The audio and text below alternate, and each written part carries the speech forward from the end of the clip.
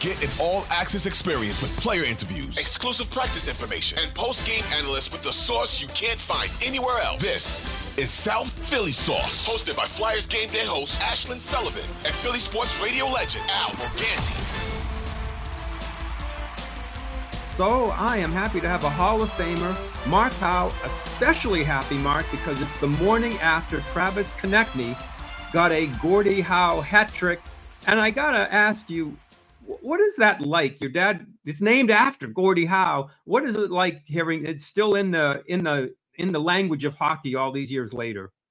Well, Dad's named, I think, will go on for ever and ever for anybody that's is in love with this game, and as will Bobby Orr and Wayne Gretzky, Marilyn Mew. I mean, those names just live on forever. But ironically, I guess they said Dad didn't actually have that many Gordie Howe hat tricks, but I just think a lot of people didn't feel like fighting him after a while.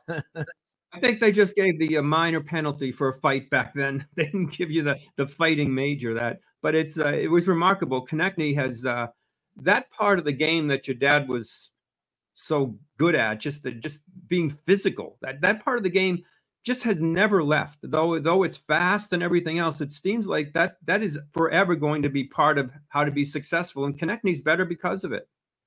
I think so. I scouted Konecny enough to know that when he's playing his best, it's when he's involved physically. When quote unquote, when he thinks he's a player and the game comes easy to him, he's not near as effective. And I think it's helping him a lot this year, having Couturier back at center ice. So I know his dad's theory, if I got a really good left winger, I want a right-hand centerman. If I got a good right winger, I want a left-hand. So I want a guy that's passing on his forehand. And there's very few exceptions. I mean, guys like Bobby Clarke were great at passing the puck forehand, backhand. My best offensive year as a left winger in the WHA was playing with Andre Lacroix, an original Flyer, who is fantastic at passing on his backhand as well. But generally, as a rule, but in the case of Konecny, you got Couturier feeding him the puck, and I know with Couturier missing all last year, I think it really hurt the team. And having him back, it adds a lot of stability to the middle of the rink, which is a vital piece of the team. Yeah, Mark, you have a unique, perspective, having been a winger, as you just said, then Hall of Fame defenseman to move to that position. You see what the Flyers are going through in this process of trying to be an elite team again. When you look at them, and you were with Detroit a number of years as a scout, so you saw how that built up into a dynasty. Where do you think the Flyers are in this rebuild, just especially in terms of the defensemen that they have right now?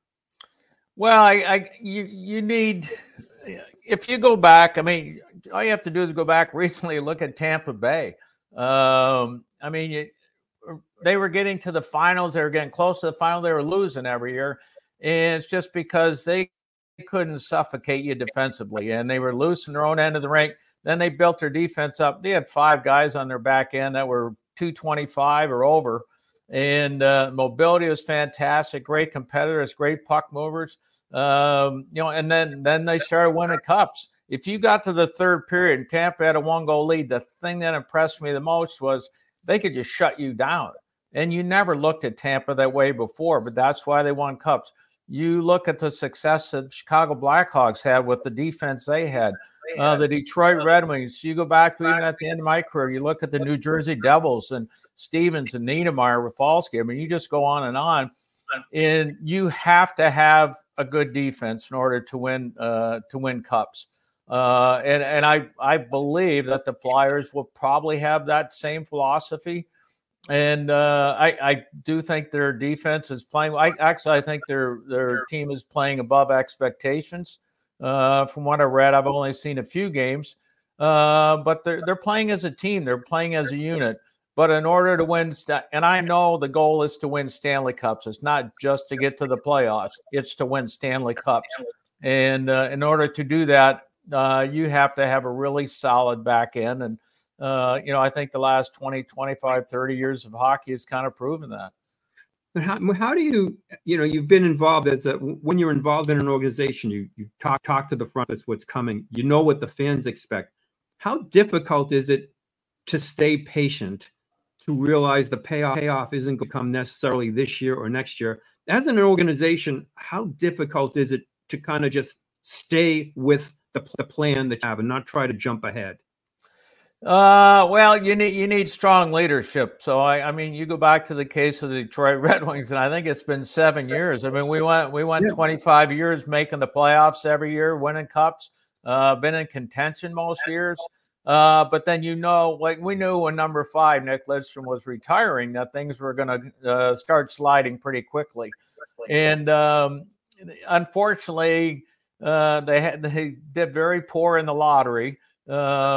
And I think over a 4-year stretch, the worst you could do is go up 12 draft picks, and they went up 9 or 10, and it sets you back. And so the 1 year they draft Filip Zadina because we went up 3. If we'd gone down 1, the very next year I'm watching Carolina play, and I'm watching Svechnikov play.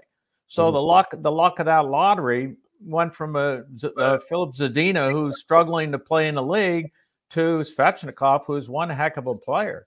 So you need to be lucky. You need to be lucky on the right years, but you need the leadership. So Steve Yzerman has stayed the course, and I know he's going to stay the course. But right now, I think the people in Detroit, they're starting to see some of the results of Stevie went out on the limb, made some picks. He along with Chris Draper, and the people are seeing the results of those picks. And but it's been 7 years. You need, but I think the Flyers, like I said, I think they need to build a Stanley Cup type of defense, and that does take a few years. But but the one thing, the games I've been to this year, there was one game, I always judge the games by how much energy is in my body when I walk out of that rink. And there was one game, well, I think 2 games where, and they haven't played as well at home as they have on the road, but there's 2 games I walked out and I felt a little energized. And I think for the fans, I didn't have that last year, but I had that feeling this year. So as a fan and watching the game, that's encouraging, and I think there's a strong belief in the new leadership of the team. I know they moved on from some great leaders in the past, but it's a new vision, and the people believe in what they're seeing, and I believe in it too. Yeah, and everybody seems to be excited about the Russian kid, Mitch. He's supposed to be coming over. Waiting for him. So you're waiting for the Russian player, the Mad Russian, as Tortorella calls him. How difficult is that as a scout, to kind of put everything? When do you know it's the real deal? Will they even know until he gets here and he's on the ice, or are the guys that are just a lock? It's difficult for me to see. I mean, I can watch junior hockey or college hockey, but when I hear about Michkov, I'm like, I'm just believe. Should we all just believe right here? Well, I don't know, because anything I read was he would probably have been the number 2 pick overall, and he drops to the Flyers, and ideally, I don't think they really want a guy to come over now, because the worst thing you can do is be mediocre good and just barely make the playoffs and get the 14th draft pick. I mean, it's really a bad situation. You need high picks, or you gotta get lucky when you're starting to pick number 10 to 30. It's kind of a crapshoot a lot of times. But from what I hear, like if you're getting a guy who should have been a number 2 overall pick, you're getting a good player. And sometimes there's an adjustment period for the Europeans, the Russians, the Soviets when they come over, of getting used to the smaller ice surface, getting used to playing 82 game schedule, and getting used to the lifestyle and language. A lot of times it's about a 1-year transition. But ideally, I think a guy that would be number 2 overall, he's going to be good enough to play in the league, and all you're looking for is a progression of him getting better.